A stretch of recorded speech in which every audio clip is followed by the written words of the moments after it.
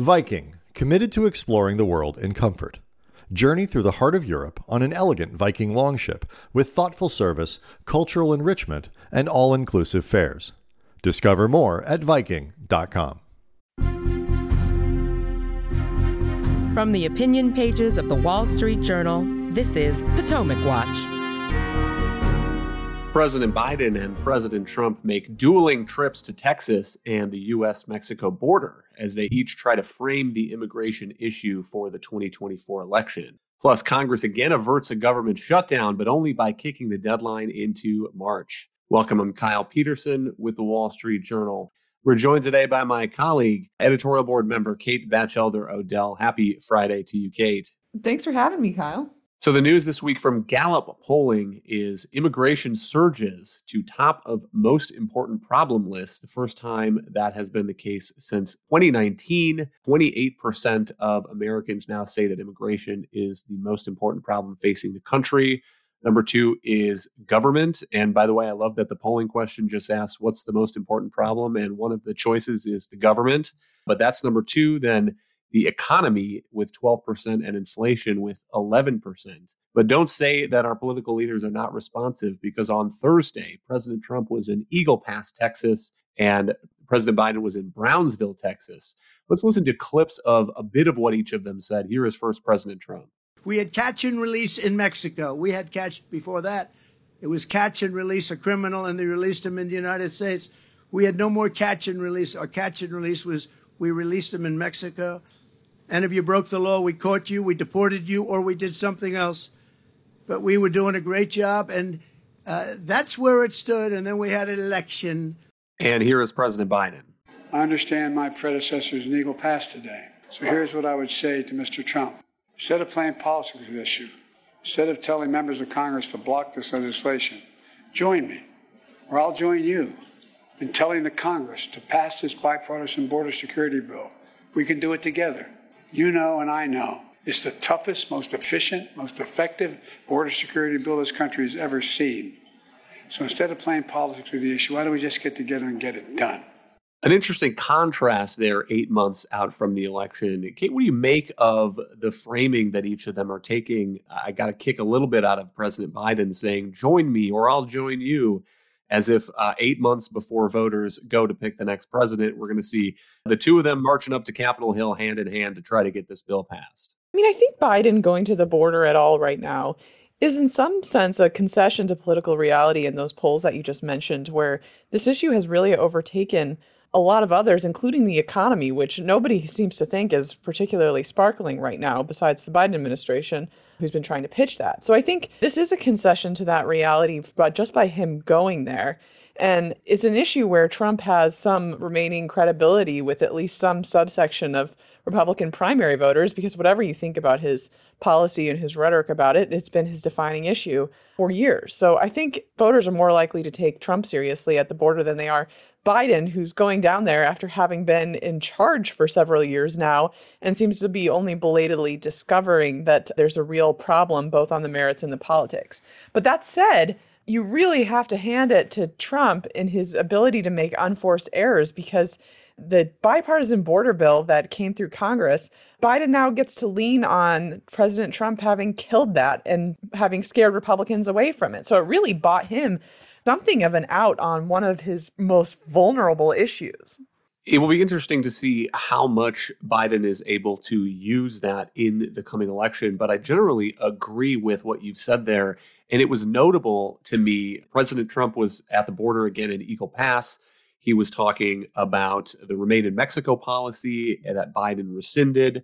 And fair enough, I think that's fine political territory, but you can't just wave a magic wand and bring Remain in Mexico back. You have to get the agreement of the government of Mexico, which might not be inclined to go along with this any longer. And in any event, the Remain in Mexico policy was kind of exporting problems with the U.S. asylum system instead of fixing them. And one of the advantages of this bill that was negotiated in the Senate by James Lankford from Oklahoma was actually raising the bar for claiming asylum and getting into that system in the first place. So it had some provisions that were trying to clean up the problem at the root of it.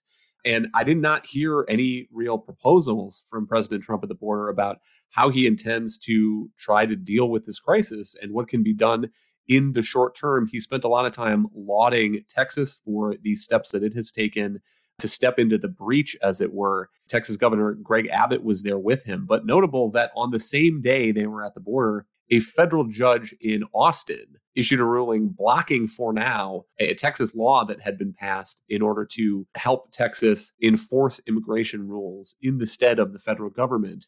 And so there was a Texas law called SB 4. It has a provision creating a state crime for non-citizens to cross the border into Texas. And then it would allow state judges to issue orders that require people to exit the country.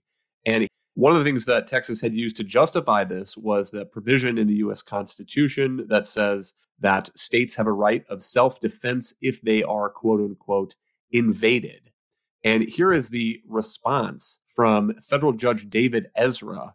He says, first, the Supremacy Clause and Supreme Court precedent affirm that states may not exercise immigration power. Second, SB 4 conflicts with key provisions of federal immigration law. Third, surges in immigration do not constitute an invasion. And then he says to allow Texas to supersede federal directives would amount to nullification of federal law and authority, a notion that is antithetical to the Constitution and has been unequivocally rejected by federal courts since the Civil War. And so a pretty sweeping order there blocking enforcement of the Texas law. And so, Kate, the way that I read that is President Trump is going down to the border and he's lauding Governor Greg Abbott for taking steps to try to stop migration. And some of those steps, I should say, are probably not blocked by this order, including Texas's efforts to set up razor wire and so forth in places that are frequently crossed. But I'm still looking for a solution other than saying, Congress, you write immigration law, do your job. Right. I mean, I think you're right to really zero in on the asylum standards and how they need to be changed. And keep in mind, when President Trump was in office, he suggested in a speech that Congress really needed to fix these standards because right now, someone can come to the border, claim asylum, and because there's such a backlog in cases, they can be released into the interior for years and years before their hearing. And so, to the point about border security and putting up razor wire, well, even if you built a full Donald Trump wall, that is only so helpful if you can walk up to a border guard and claim asylum. So you need to strengthen these standards so that you try to ferret out more quickly who the legitimate asylum claims are. And the bipartisan border bill really did make an attempt to do that. For instance, in these initial screenings, finding out things like, could you have moved to a different part of your own country as opposed to coming to the United States and been safe from persecution there? So that is what has to be fixed, or otherwise we're going to continue to see these scenes at the border. I mean, keep in mind, Trump did do some other things at the border other than this, but there was chaos under his term as well. And so you need to fix the underlying incentives if you want to change it. And again, on the Texas issue, obviously there's a tremendous amount of sympathy for Governor Abbott and what he's trying to deal with down there at the border, which he's had very little help from the Biden administration. But at the same time, wading into trying to preempt federal immigration laws, I think, was a mistake. So you do need really, like you said, an action from Congress to deal with the problem. But yet, as it becomes more obvious that we need that, it's becoming further and further out of reach for lawmakers to actually get done. Hang tight. We'll be right back in a moment. The Claude 3 model family from Anthropic is your one-stop shop for enterprise AI. With models at every point on the price-performance curve, you no longer have to make trade-offs between intelligence, speed, and cost. Claude 3 Opus sets new industry benchmarks for intelligence.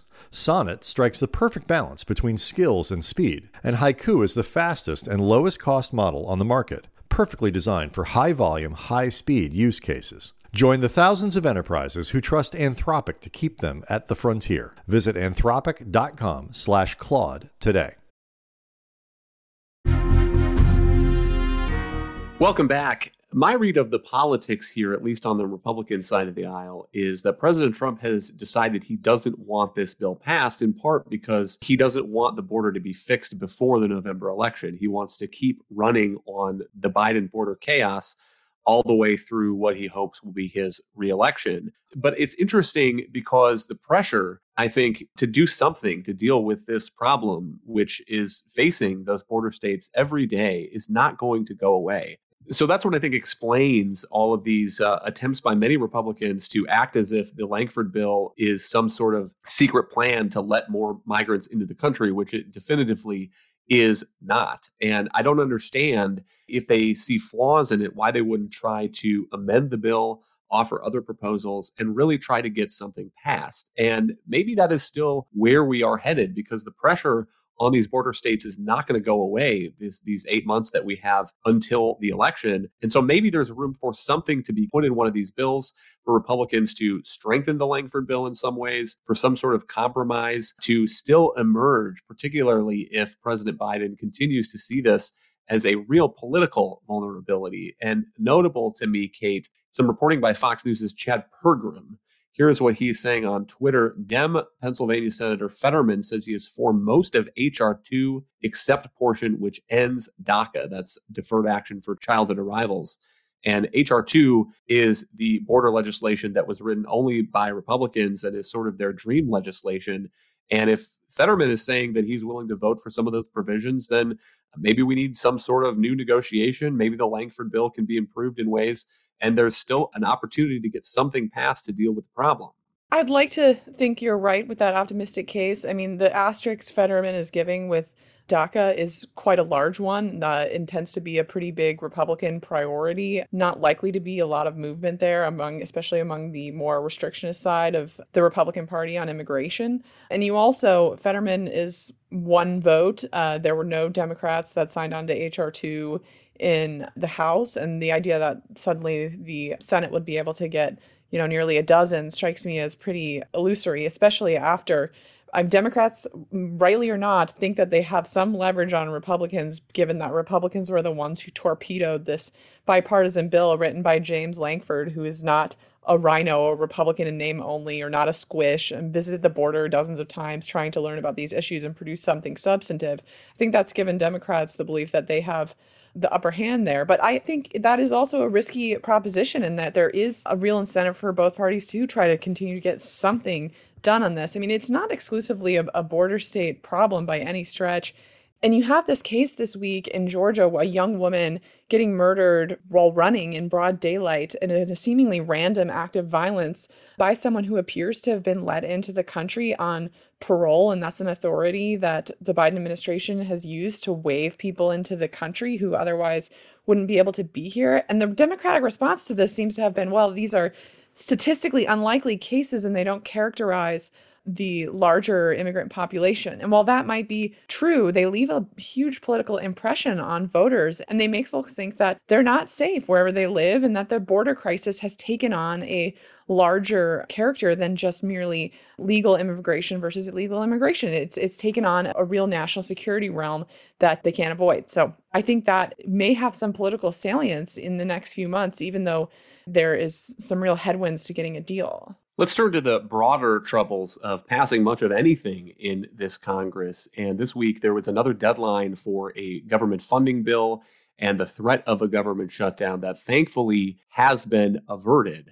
So Congress passed now legislation to kick those funding deadlines. Half of the appropriations bills are now due on March 8th, and the other half are due on March 22nd. Here is what House Speaker Mike Johnson said, quote, "The appropriations process is ugly. Democracy is ugly. This is the way it works every year, always has, except that we instituted some innovations. We broke the omnibus fever. We're trying to turn the aircraft carrier back to real budgeting and spending reform," unquote. So, Kate, I mean, I guess a optimistic take here is that maybe Republicans have learned the lessons of previous government shutdowns, which to my eye was that they don't do a whole lot of good. That in the past, Republicans, hardliners have wanted deeper cuts or more policy riders or some sort of changes in the law. And we ended up with a government shutdown, and they didn't get what they wanted, and they got blamed. And by the way, my understanding is that the federal staff, when they get furloughed on a shutdown, they get the back pay eventually for that time anyway. And so it's not as if you're really saving any money doing the shutdown in the first place, if the savings is what you're after. So I guess that's the optimistic take. Kate, on the other hand, we are now pretty far into this fiscal year. So what's your read of what this means? Are we really going to eventually avoid that final shutdown, or are we going to get a full year continuing resolution, or is this really the kind of change to the budgeting process that Speaker Johnson is lauding there? Well, Kyle, if you'll let me have a little fun with Speaker Johnson's metaphor, aircraft carriers have to turn in the right direction for pilots to land. And if you call up and say, we'll try to turn this thing around, I'm not sure that would be a reassuring answer to the people relying on it. So that just made me laugh as a little metaphor to Congress's troubles.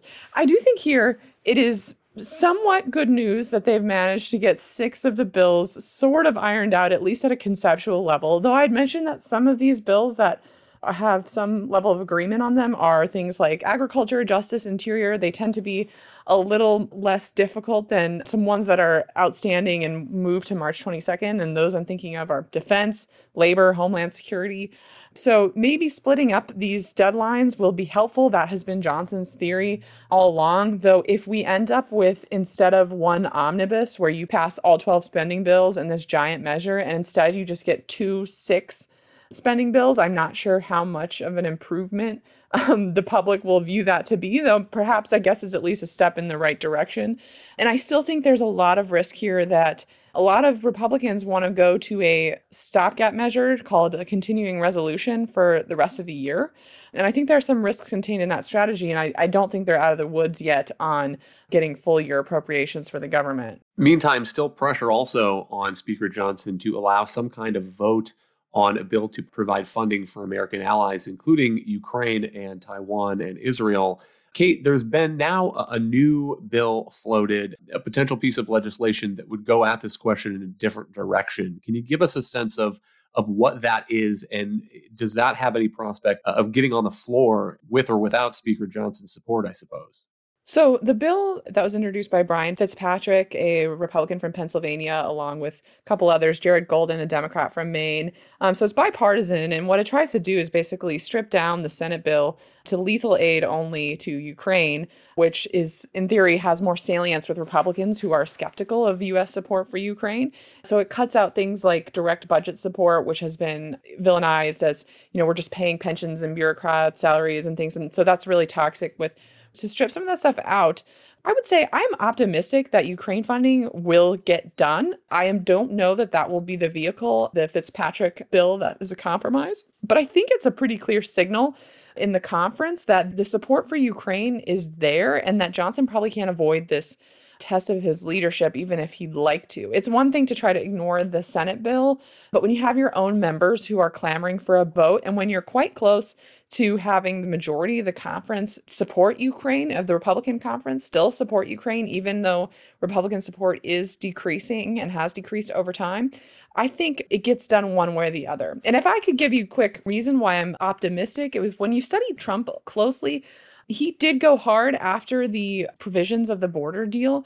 But the hope is that even though all these things he's saying in public about letting Russia do whatever he wants, and that his advisors are arguing to him that if he wants to do a deal in Ukraine, and set aside whether that's realistic or not, if he wants to do a deal in Ukraine, he is going to need leverage from the Ukrainians. And the Ukrainians right now are in a difficult spot. They're rationing ammunition. They're slowly losing drips of territory to Russia. They're not in a position to drive a hard bargain at a negotiating table. So the argument to Trump might be, well, you should let this aid to Ukraine go through to put your own self in a stronger position in January to do what you'd like to do on your own Ukraine policy. So I think there's some chance there that Trump doesn't become a huge impediment to Ukraine aid passing. I think he's certainly exploiting the cynicism against Biden and the public frustration that Biden doesn't seem to have a strategy in Ukraine or a plan for how the U.S. is going to achieve victory. But I do think that sort of counsels some cautious optimism that aid to Ukraine will, in one form or another, whether that be this Fitzpatrick bill, the Senate bill, a discharge petition, a procedural maneuver that allows members to go around the speaker. I think that all those factors counsel that eventually, one way or the other, it gets done. Hang tight. We'll be right back after one more. AI may be the most important new computer technology ever, but AI needs a lot of processing speed, and that gets expensive fast. Upgrade to the next generation of the cloud, Oracle Cloud Infrastructure, or OCI. OCI is the single platform for your infrastructure, database, application development, and AI needs. Do more and spend less, like Uber, 8x8, and Databricks Mosaic. Take a free test drive of OCI at oracle.com/Wall Street. Oracle.com/Wall Street. Break. Don't forget, you can reach the latest episode of Potomac Watch anytime. Just ask your smart speaker, play the Opinion Potomac Watch podcast. From the opinion pages of the Wall Street Journal, this is Potomac Watch. Welcome back. Before the break, Kate mentioned a discharge petition, and that's the other interesting aspect of this, because that's a procedure by which 218 members of the House, or a majority, can bring something to the floor without the Speaker's consent. They can go around the Speaker. And especially given the very narrow majority held by House Republicans, which just got narrower after the election of Tom Suozzi in that Long Island special election last month, it wouldn't take very many Republicans to decide to break party discipline and sign a discharge petition with some Democrats and get that piece of legislation on the floor. And so that's the other thing that I think is interesting to think about, Kate, here is if you are Speaker Johnson, would you rather have that happen? Or if that looks like it might happen, would you rather just bring the piece of legislation to the floor yourself as a matter of not weakening your position as Speaker and your hold on the gavel? And it is interesting. We are still, I think, in a bit of a trial period with Speaker Mike Johnson, who, remember, was a consensus choice after the failure of other candidates and after the dethroning of Speaker Kevin McCarthy. And if you read the political press, a lot of quotes on the record or off the record by other Republican members who seem to not be convinced that he is providing the kind of leadership that the House GOP needs right now. Right. So the obvious concern for Speaker Johnson is that if he brings up Ukraine aid for a vote of conscience, that the same members who defenestrated Kevin McCarthy will try to throw him overboard too.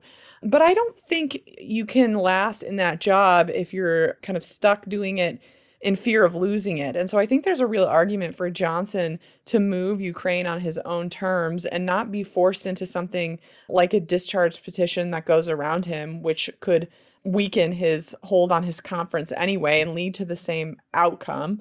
And so I think there is an argument for, first of all, building support for a position in the conference. Like I said, about half of Republicans in the House still support Ukraine aid. And again, if you were to try to figure out what you could get most of the conference to support of, even if that's more, like I said, the more lethal aid and less of some of these other items that really turn Republicans away from Ukraine funding, if you could build a somewhat durable majority of the conference for that position, and then bring it to the floor with most of the conference supporting it, I think he's got a pretty compelling case to do so. But that would require, of course, developing that consensus and ultimately staring down those in the conference who are trying to wield an assassin's veto over everything the House does. But I do think you're seeing this in these recent weeks, frustration really growing among all different parts of the House GOP conference that nothing is really able to get done because of the paralysis that they're currently living under. And so eventually that just can't be sustained. And I think it would reflect well on Johnson. It might even increase his respect in the conference if he does decide, no, I'm going to draw a line. We're going to do something on this Ukraine funding, something that my conference and broadly I can get support for, and I'm going to move it on my own terms. I think that might show strength as opposed to trying to feel out exactly what he can get away with without getting thrown overboard. One final piece of political machination is the Democrats would have a vote also on whether to dethrone Speaker Johnson. And interesting, this week, the Democratic leader in the House, Hakeem Jeffries, said this: "It does seem to me, based on informal conversations, that were Speaker Johnson to do the right thing relative to meeting the significant national security needs of the American people, by putting it on the floor for an up or down vote, there will be a reasonable number of people in the House Democratic caucus who will take the position that he should not fall as a result," unquote. So, Kate, that is also a fascinating bit here. On the other hand, if you are the Speaker of the Republican House, I don't know that it would be a comfortable position to remain the Speaker of the Republican House if you don't have the support of a majority of Republicans in the House either. And so part of this is just a function of the slenderness, the historical slenderness of the Republican majority in the House.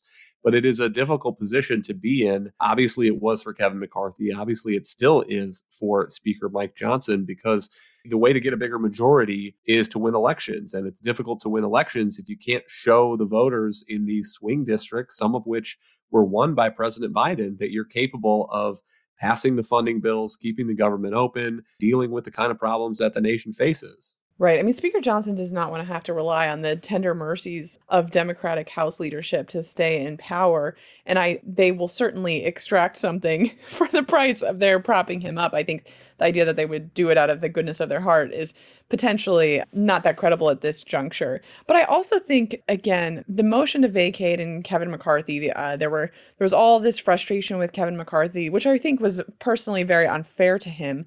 But it was all sort of centered on him personally and all these grievances that this group had.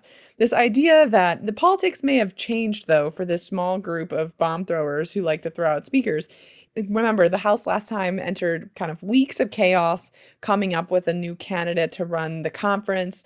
And then they emerged with Speaker Johnson, who I think has endeared himself to the public by being an affable, patriotic guy and has a happy warrior spirit. So the idea now that the same group of Republicans will merely decide that he, too, is insufficiently conservative or a sellout or a rhino, I mean, these things become less credible the more times that you claim them. And so I think, too, you have to think that perhaps the politics will not be the same if Republicans try to just defenestrate Mike Johnson after he signed up to take this job. It's not just like they might get away with it again with McCarthy. So I think that also counsels him bringing up bills and showing a degree of leadership that will strengthen him and not make him weaker. Thank you, Kate, and thank you all for listening. You can email us at pwpodcast@wsj.com. If you like the show, please hit that subscribe button, and we'll be back next week with another edition of Potomac Watch.